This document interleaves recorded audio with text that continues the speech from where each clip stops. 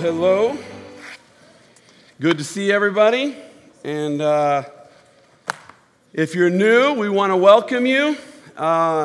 We love when people come and investigate more about Jesus, more about life, more about family, more about just the meaning of life and the purpose of life. And if that's at any realm at all of why you came today, I'm glad you're here because we're going to talk about some of these matters. And it is truly our honor and privilege to be able to proclaim this wonderful and beautiful message called the gospel. So welcome. This is the second part of this series. So it's still probably going to make sense to you if you weren't here last week. But if you were here last week, it's going to make a whole lot more sense because this is built upon what we talked about last week. There was a man by the name of Paul. He was a famous man because he became famous for persecuting Christians. And of course, he met Jesus one day, the resurrected, glorified, ascended Jesus. He got to see him firsthand, and it blinded his eyes. So the one thing that he was set on thinking, this has got to be one of the worst things to come along in a long time, and I'm ready to stamp it out. And then one day he gets to meet Jesus. Only he first hears his voice, and he says, Saul, he calls him Saul at the time, Saul, why do you persecute me? And that's the moment he knew something was up, and he said, Lord, who are you? And he declared his name to be Jesus. I am Jesus. I am the exalted, true Son of Man, Son of God, who came to deliver all of humanity out of their sicknesses, out of their death, and out of all their decay, all decay and destruction that we experience today as a real thing. He's the one to deliver us. He's the one to lead us out of that. And so we're going to talk a little bit more about that today. So last week, I broke the gospel down into 7 acts of Jesus, and I did not really get into detail on the 7th, and we're going to get into that today. So again, if you haven't heard that, go back and listen to that. So I just want to give a little bit of review. So the question I have for you once again is, what is the gospel? When the gospel becomes everything, the gospel loses its meaning. We talk about gospel music. We talk about gospel works. We talk about a good basketball player as being the gospel truth.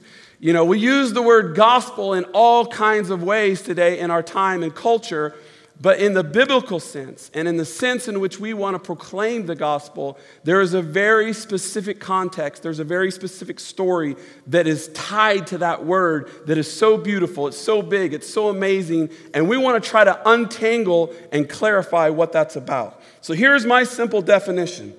It's historical events, something that happened in real time, in real history on this planet.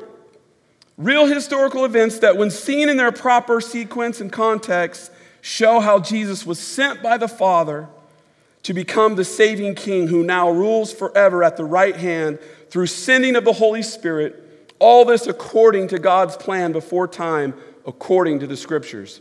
So when we talk about the Bible and we talk about the Scriptures, really what that Bible is about showing how God reveals himself through a covenant in order to bring his rule or his kingdom to the earth. Because he sees in mankind, he gave us power and authority. He gave his creation over to us.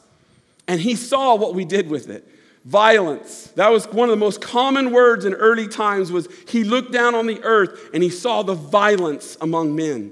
Not just violence in war, but violence even between husband and wife, sons and daughters, family members, people killing one another, people oppressing one another, people lying to one another, people stealing from one another. And when God looked down on that, he just said, it's all violence to me. And I'm going to come back. I'm going to restore the earth, and I'm going to restore humanity through a covenant plan that I had started long before time began. And I'm going to begin to show man how that unfolds.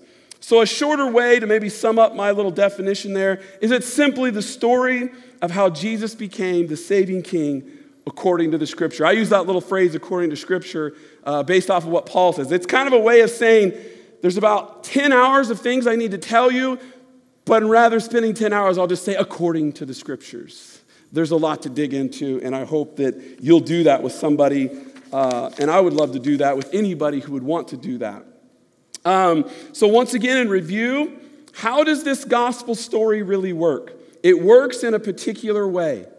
In other words, if you tell the gospel story and people miss who Jesus is, that he is both God and man, and that he pre-existed time, and that he was a part of the plan between the Father, the Son, and the Spirit. And so when Jesus came into the earth and took on flesh, that is who he is. The story has to reveal who he is, or it's not the gospel. Once you understand who he is, then all the rest begin to come together. You see, when Jesus was baptized, just like you and I, in fact, we're going to have a baptism today. What was Jesus doing? Why was he getting water baptized? He was identifying with humanity. Water baptism was for those who had sinned against God, broken the covenant, and they needed to be coming back to God. And Jesus says, I identify with humanity. You see, God looks at humanity not just as individuals, but as a corporate body. It's kind of like in a family or even in a nation, right? So if we have people in our nation that go to other nations and they kill people, that nation holds our nation accountable. And God holds all humanity accountable. Think about that. So it's not about how good you are and what you've done right or wrong. I'm sure you've done enough wrong, just like we all have. But God's holding you accountable for all the wrong of all humanity because you're one corporate body. You're one corporate nation. And God has put all of humanity equally in charge of ruling over his creation. And we have made a mess of it. And so when Jesus comes and is baptized, he's saying, I'm a part of the mess. I'm entering into humanity's mess, and I'm going to identify with their mess, but I'm going to be the one to turn the mess around. And so for the next, really the Gospels, which is the gospel, by the way. So if you think, what is the gospel? Well, it's the Gospels, according to Mark, Matthew, Luke, and John. And those Gospels tell this story of how Jesus then, after his anointing, the Holy Spirit comes upon him. 2/3 of those gospel books are talking about him proclaiming God's rule. What's it going to be like? What's the nature of it? How's it going to work? How do you enter into it? How do you remain in it? How do you walk in it? How are you a part of it? What does it do? What happens when God's kingdom comes? And the stories spell this all out. Of course, he raises the dead. He heals the sick. He casts out devils. He speaks the truth. He forgives those that think that forgiveness is not for them. And those who think they're in the right, he shows them how they're in the wrong. And so when God's rule and kingdom come, it's coming through him. And the gospel stories are showing you the very heart and the very nature of the way that God wants us all to live. And when we see this perfect example of Jesus, it's good news because finally, one of us has showed us the way. Because you can look at me and I can look at you and go, well, there's some things that are not right. But when Jesus came, it's good news because he showed finally what the dignity and the calling and the purpose of humanity really was meant to look like. This is why, think about it. Over and over again, he'd cast out a devil, and the comments in the gospel stories would be, what sort of man is this? That even the devils obey him. And then there'd be a storm, and the seas would be raging, and he'd say, peace. And again, the comments of those that saw it and were there, what sort of man is this? That even the seas and the winds obey him. You see, that's what we were all meant to be. But we turned from God. We've sinned against God. We've sinned against one another. We've brought violence into the earth, and our power and our dignity and our purpose and our identity has been stripped from us, and now it's chaos. But Jesus is saying, this was my original plan for humanity. And so when he's proclaiming the gospel of the kingdom, he's demonstrating it as well as proclaiming it. He then defeats all the other rulers of the earth. All the false rulers, all the evil rulers, he defeats them all. How? Like every other king and ruler? No. In other words, every king and ruler, especially in these times that ever came into power, how did they do it? They killed all their rivals until they were the last one that anybody would be willing to say, okay, I guess he's the king. But Jesus does it just the opposite. You see, he's demonstrating when God rules, this is how it comes. He'll die for humanity. He'll die for the rulers. He'll die for the homeless. He'll die for the leper. And he'll die for the cast out. And so Jesus shows and demonstrates once again what God's rule looks like. In fact, the cross is spoken of oftentimes as the place where Jesus begins to rule. And the whole world looks at it and says, that's foolishness. That's ridiculousness. That's no power. That's defeat. But God says the way forward is not for each of you to try to grab power. It's for each of you to tie a towel around your waist and wash one another's feet. Become each other's servants, and then you're going to find the earth restored. But as long as we all are grabbing for power, then the violence will continue. And we see this to this very day. And then the king's new day, he comes back, and for 40 days, what does he talk to them about? He talks to them about the nature of the kingdom. He continues to say, listen, do you remember what I said? Do you remember what I did? Do you remember why I did this and why I did this? This is what this now means for you. And all of a sudden, the lights start coming on for them of what he said and how it tied to the Old Testament story and how it spoke of Jesus, Luke 24. And then they watched Jesus ascend. It's not like Jesus went floating off into outer space. What they saw was God's glory presence beginning to manifest in their very midst. And Jesus walked into that cloud, and they saw him sit down as to one who would rule over heaven and earth. And his last final words to them was, listen, I'm going to begin to rule over heaven and earth now. Now, how am I going to do that? By once again sending in the warring angels and killing people that don't agree with me? No. You fishermen, you tax collectors, you zealots, you ones that just denied me a few days ago. You ones, I want you to go and proclaim this good news. I want you to proclaim the good news of the gospel of the kingdom, of what God's rule really is like. And I want you to offer the whole world terms of peace. Because right now, I'm not holding anyone their sins and their trespasses and their violence and their lies. I'm not holding anyone accountable to any of that. Right now is an age of grace where God says, I'm going to send my people, my broken and human people, right? Just like you and I. I'm going to send them all throughout the earth to proclaim this message of how I came, of how I lived, how I died, and how I rose again. Tell that story. And Paul, speaking from experience, he began to go all over the Roman Empire. And you know what he experienced? He says, I'm not ashamed of the gospel. For the gospel of Jesus Christ is the very power of God that will lead us all back to restoration, back to salvation, back to our rightful place in the world and with God. And so when that message goes forth, what Paul saw was people would believe it. It was craziness even to him that a king would come and have power and yet he would let himself get crucified? What? And even if he comes back and he's resurrected, okay, so what? What does that mean? But somehow when the story is put together in the way that it's put together and people hear it, the Holy Spirit comes and changes the heart to where now I no longer want to live for myself. I want to live for the one who died for me. I want to give my life to him. And in giving my life to him, he says, listen, if you're going to love me, then you've got to love these around you. You cannot say that you love me and are devoted to me unless you love those around you and are devoted to them. And so they would go around through the power of the Holy Spirit and they would proclaim this message and they would make disciples of all nations, bringing everybody from every nation unto obedience. In other words, where they would willingly surrender, bow their knees, confess with their mouth, Jesus Christ is Lord and there is no other. To hail him as king and to say, King Jesus, what is your will?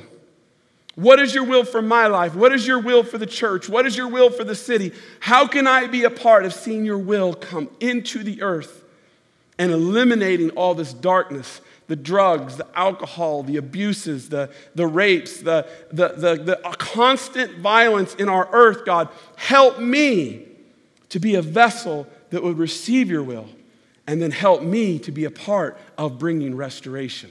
of casting out the darkness, casting out the devils, casting out the lies. No longer can I be in allegiance with him and be in allegiance with myself, what I want, what I desire, what is selfishly I want for me and me only. I can't be in allegiance anymore with myself and my will if I'm going to give my allegiance to him. And so that's what the story is. I'll get to number 7 towards the end of this message. So right now, I want to talk about how do you respond to such a message? And when you share this gospel story with people, how should you be telling it in a way to lead them to how they should respond? And there's a lot of confusion over this. And part of it is based on what I call trains and trucks. In other words, the Greek words being used were trains. They had lots of cargo. If you just think of coal, if you will, right? Like maybe 50 cars, trains stacked up, coal in every one of them. And that's the Greek word, faith. But then our English word, or it's pistos and pistis and pistu, that's actually the Greek word. But our English word, most often translated as faith, is a truck. In other words, it's able to come up to the train and download some of the information, some of the meaning of that word, but only partially so. It takes a whole plethora of English words to actually fully unload the train into all of our English words, trucks. Hopefully that makes sense to you. So this word allegiance, this word loyalty, this word fidelity, faithfulness, faith, belief, trust, obey, is all contained in the proper response to Jesus. You see, when you hear the gospel story and you understand who he is and what he did and how he did it and the nature of the kingdom that he's calling us back to, then you are to respond with allegiance. And this is always the way it's been. You may have to skip a slide or two, skip towards the enlistment oath. I want to read this. So our own military in our own country, if you sign up to be a part of the Navy or the Army, this is the oath that you have to state. I, if it were me, David Porter, do solemnly swear that I will support and defend the Constitution of the United States against all enemies, foreign and domestic. In other words, when you give your allegiance to Jesus, when you understand who he is and you say, I want to have faith in him, I want my life to be saved by him, you have to make an oath to him, stating that you want to defend Jesus, his name, his honor, and his ways with your whole life. And you are willing to live for it, and you're willing to die for it. Notice what else it says. That I will bear, again, their wording, not mine, not biblical language, even though this is the biblical language for what it is to have faith in Christ. You're to have true faith and allegiance to the same. And that I will obey the orders of the President of the United States. That's a pretty scary commitment, no matter who's in presidency is. You know what I'm saying? Do you see how this is just real world stuff? Jesus is the King. Jesus is the Lord. And when you say, I want to believe in him, I want to have faith in him and therefore be forgiven and saved and then enter into the full benefits of what life in his kingdom is all about, just like our military, right? They get lots of benefits by becoming enlisted in the military. Well, guess what? Jesus likewise offers many benefits. But don't get it twisted. It's why I've separated it all out for us. I don't ever present people the benefits of the gospel in order to get them to say yes to Jesus. I present them the story.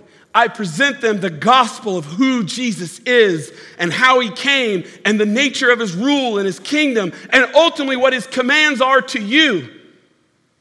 And then when they say, that's amazing, I want to give my whole life, I want to give my true faith and allegiance to King Jesus, then I say, now wait a minute, you don't even know the half of it. Let me now tell you about all the benefits. Maybe back up a couple slides to the scriptures where we have 2 Chronicles chapter 29. Here it is in the Old Testament. All the officers and warriors, as well as the kings of David's sons, pledged their allegiance to King Solomon. Now, what do you think that looked like? Right? If they go, yeah, Solomon, you're the king. We pledge our allegiance to you. And then Solomon says, all right, it's time to go to war. That's not for me. No.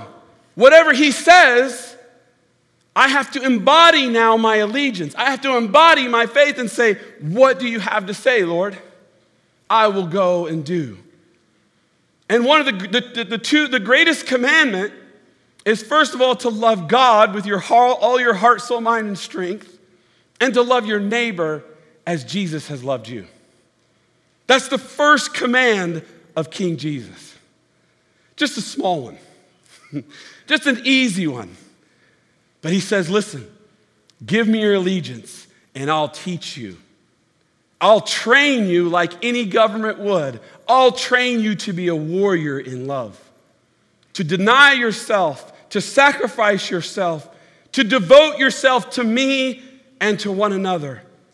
So if you're going to give your allegiance to me, you got to demonstrate it by giving it to one another, submitting your lives one to another, loving each other, forgiving each other's sins and debts and the things we've done against each other. This is what faith and allegiance in Christ is. Without that embodiment, then what is that faith, right? Think of a soldier who signs up and he's supposed to show up to boot camp and he's not there. What do they declare that guy? He's AWOL. He's in trouble. He's already broken faith and allegiance to his oath that he swore to. And when you decided to say yes to Jesus and become baptized in the water, you made an oath to God and to one another to say, I will live according to his laws. I will live to defend his ways against foreign and domestic enemies. In other words, anyone and anything that would come in here and try to divide loving of one another, you better believe I'm going to step up to the plate and say, wait a minute, brother. Wait a minute, sister. This is not how we love one another. We've got to be aligning ourselves to be loyal to Jesus. And the way we be loyal to Jesus is by submitting our lives one to another. See, if I just come, we got a real problem in this country with the gospel. It's why we're laying this foundation again.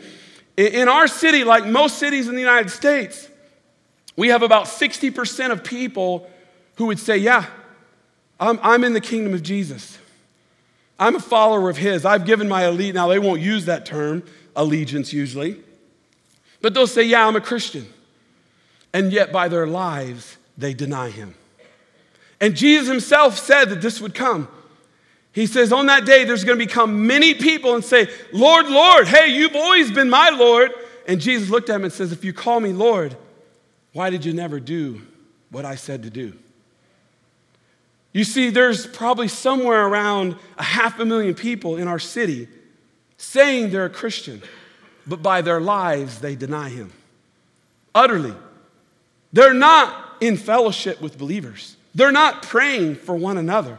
They're not seeking to love one another and give to one another and encourage one another. No, it's a private religion where I get to define my own rules and my own ways and yet have King Jesus give me all the benefits. You see, that's a twisting and a distortion of the gospel because it's not the gospel. What it is saying, hey, sign up for the military and you get free college. I don't have to go to war? Nah, don't worry about all that war stuff. Don't worry about all those commands and, obeying the orders. I mean, that's all legalistic, right? Just the benefits. Okay, great. Sign me up. I'll be a Marine. Give me the free college. That's not how it works. You see, it's the same way in the covenant of marriage, right? Some young man comes to me and says, Dave, man, I know one of Jesus' commands that he wants us to be in a committed covenant relationship if I'm going to have sex with a woman. That's true. That's what he says. Well, but I want to have sex anyway. Well, don't we all? Well, all right, well, let's just get you married. We'll just marry you tonight. You can have sex tonight, and tomorrow you can marry somebody else and have sex with somebody else. In other words, all the benefits without the commitment, without the covenant. Because when I do that, what do I do to marriage? Don't I very much distort it? Now I've got a young man thinking that marriage is just about having sex. Let me break the news to you, it's not. It doesn't work that way. And not only that, but I've twisted it to say it's all about me getting my needs met. What I want and how I want it, and now whenever I want it. And a lot of Christian men approach their wives that way, and it's disgusting. And it's because we've twisted it. We've twisted the gospel. We've misunderstood the gospel because we have front-loaded all the benefits and really haven't even worried too much about the story. And so we've proclaimed the benefits of the gospel, which is salvation in every area of life, but we've not actually proclaimed the gospel. Notice in Romans when he says, I'm not ashamed of the gospel, for it is the power of God unto salvation. Salvation is not the gospel. The plan of salvation is not the gospel. The benefits is not the gospel. The gospel is the story and the 7 acts of Jesus and who he is and what he demonstrates and what he calls us to. The salvation part and the benefits part come to those who come to him in true faith and allegiance and to no others. So let's go through another scripture here. They swore their allegiance to the Lord, shouting their approval loudly and sounding trumpets and horns. All Judah was happy about the oath. Notice once again, it's an oath. Because they made the vow with all of their hearts or their whole hearts. Same thing in the New Testament. For as your extremely generous offering, this one church, Gentile church, Jews and Gentiles hate each other. Quick little aside. Killed each other, hate each other. Maybe back, in this country, blacks and whites, hatred. One's abused the other one, that kind of a scenario. That's what's going on here. And Paul's now talking to a Gentile church about giving money to a Jewish church. A pretty touchy issue. But if you're going to have allegiance to Jesus, then you got to have allegiance to one another. And so he says, for as your extremely generous offering meets the approval of those in Jerusalem, it will cause them to give glory to God. Are you kidding me? Gentiles are sending us money? We call them dirty dogs. Like literally, that was the term, those dogs. And now the dogs are sending them money because they're in need. And they're like, only you, God. Only you. They're giving glory to God, all because of your loyal support and allegiance to the gospel of Christ. What would cause these Gentiles to give to the ones who had persecuted them before? Allegiance to Jesus. You see, their allegiance and their faith and their loyalty was embodied with real action. And it brought glory to Jesus, as well as your generous-hearted partnership with them towards those in need. I want to read this now in my own paraphrase. I call it my amplified paraphrase of Romans 1, verses 16. I'm not ashamed of the gospel of the saving King Jesus, for it is the power of God for the purpose of salvation, for everyone who gives their allegiance to the saving King Jesus. It is for the Jew first, but also for the Greek. For it is in the covenant faithfulness of God. In other words, God had made a promise to do this. And he ultimately demonstrated himself faithful by sending Jesus, his son, to accomplish it. So God's covenant faithfulness is revealed by God the Father because of the faithfulness of Jesus Christ the Son, so as to bring about our faithfulness and loyalty and allegiance to King Jesus, just as it is written, the just shall live. Many translations just have the word faith. But again, that word faith has all this meaning packaged in it. It's a train, not a truck. The just shall live out their loyal allegiance to Jesus as their saving King. That's what it is to have faith in Jesus. That's how it's demonstrated in the life. I think I want to talk about the benefits now.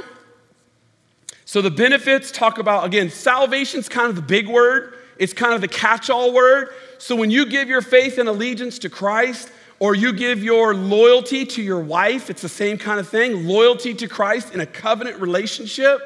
Am I a perfect husband? No. But am I a loyal husband? Yes. You see the difference? Are any soldiers perfect soldiers? No. They're going to make mistakes. But when the bullets start flying, do they fight for their brother in the foxhole?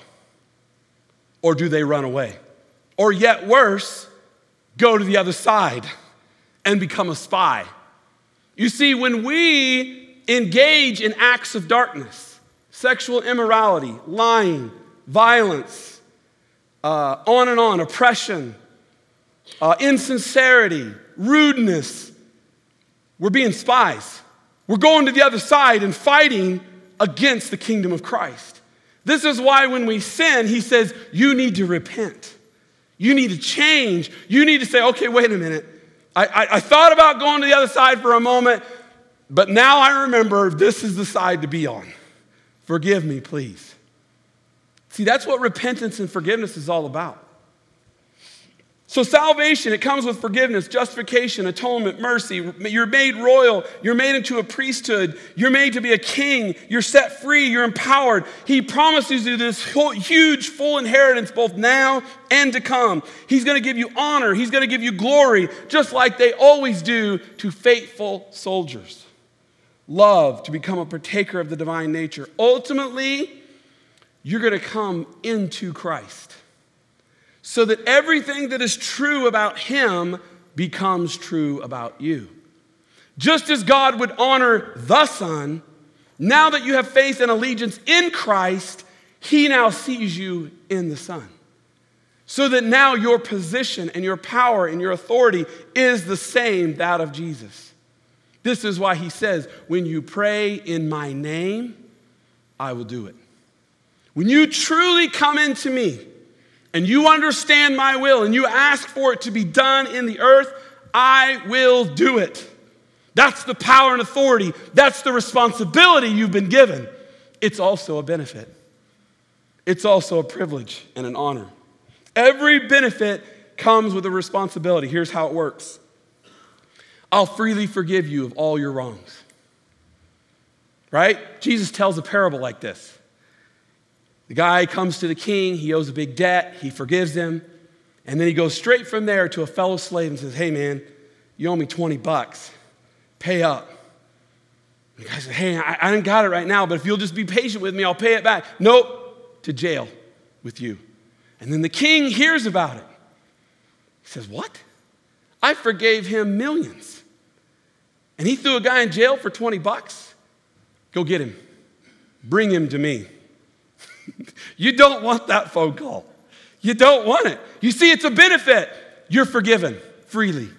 It's by grace. But it's also a responsibility to pass it on.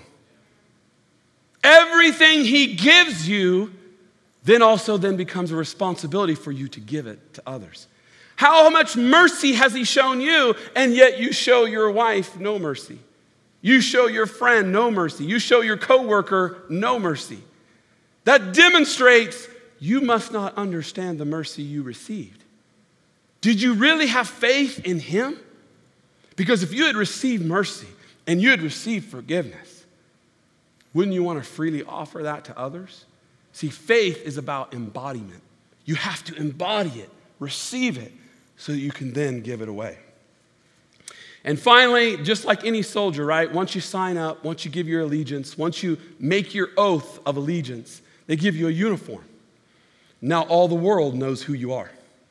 And Jesus says, I too am going to clothe you in white garments. Now, we're all dressed and colored and different things, but he's saying in the Spirit, he's going to let the Holy Spirit come into you, and he's going to clothe you. And from God's perspective, you're all robed in white garments.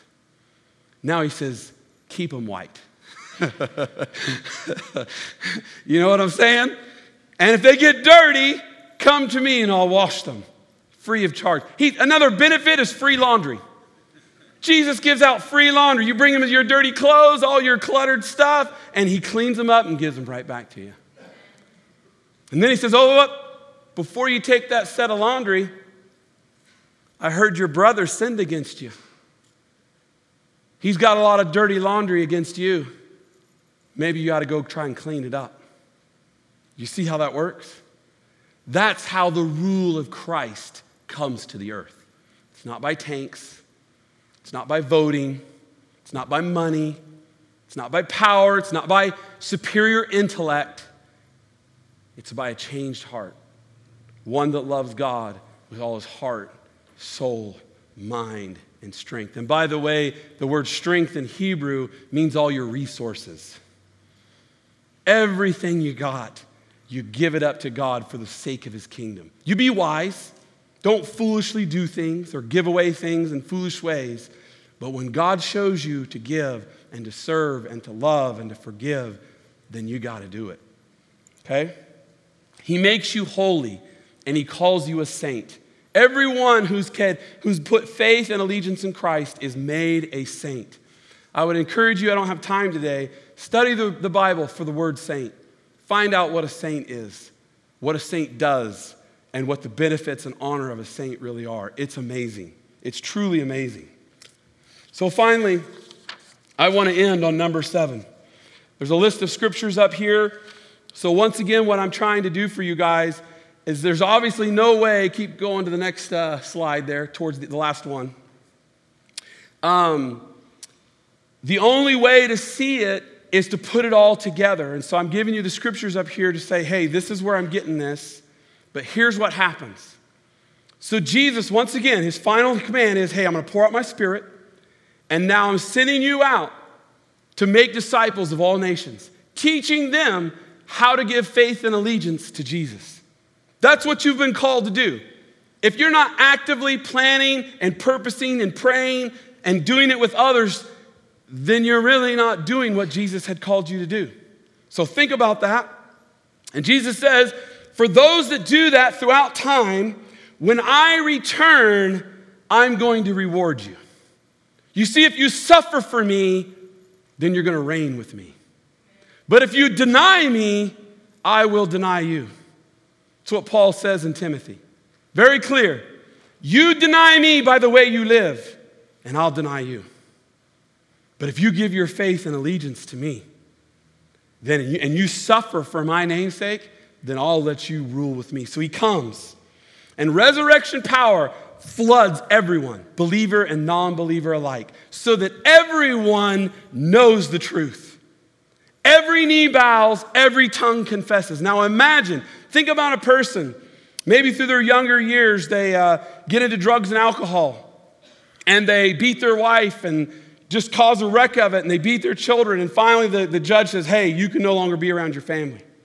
And then he gets his life all cleaned up, all straightened up. He's living good. He's serving other people now. He's learning to love, but he can't be with his family. Think about it. He's in a good state now, and he has to watch his kids grow up and be raised by another man. He's lost his inheritance. There's not 100,000, but there's several different descriptions about what this hellish experience is going to be for those who did not give allegiance to Jesus. And over again, it points to the loss of privilege and benefit and inheritance. And yet, they will know fully now, even as God is fully known. In other words, it's like that drunk guy that's now finally sober, and he's ready to put his family back together, but because of what he did prior, he has to only watch it from afar. He's, as the Bible says, he is cast out of the city into outer darkness, and he has to sit there and weep as he sees before him the beauty of the city and all the celebration and the honor of the saints who died for the name of Jesus while he denied the name of Jesus. That's what the final day of judgment is going to be. It's said in many different ways. Go to those passages of Scripture and look it up. Everyone will be judged for what they've said, done, and thought. And it will be a righteous judgment. Because everybody will be judged on only one thing. See, you're not judged based on all of your works. You're judged on one. Did you give faith and allegiance to Jesus Christ? It doesn't matter how many mistakes. Did you give your allegiance to him?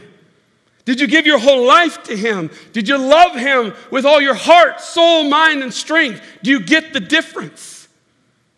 That's what it is to be baptized. That's what it is to say Jesus Christ is my Lord and my Savior. And I invite all of you to dig into the gospel more. I've laid the foundation only. I've just skimmed the surface. There's so much more to tell, and I'm running late as it is. So please, if any of you have questions, if you want to dig in or discover this more, myself or Brian or Jack or many others here would love to have those conversations and talk about Jesus and talk about what life in him is all about. Jack's going to talk about that in the next 2 weeks as well. So, Father, this gospel is so amazing. And yet it's serious business. It's very serious business. In fact, you gave us this little bread and wine, this little bread and juice thing. And you said, now listen, you've given me faith and allegiance. Now every time you get together, eat this bread. It's my broken body for you. Drink this juice. It's my blood poured out for you. When you eat this, remember the oath you gave to me. Remember the allegiance you gave to me. Don't forget me. Love me and love one another. And so we invite you to come forward now. Take of this bread once again. Take of this juice once again. And remember what it means. It means once again today, I lay down my life. I give my faith and allegiance to King Jesus once again because he is worthy. He is worth all of it. And we give you all the praise in Jesus' name. Amen.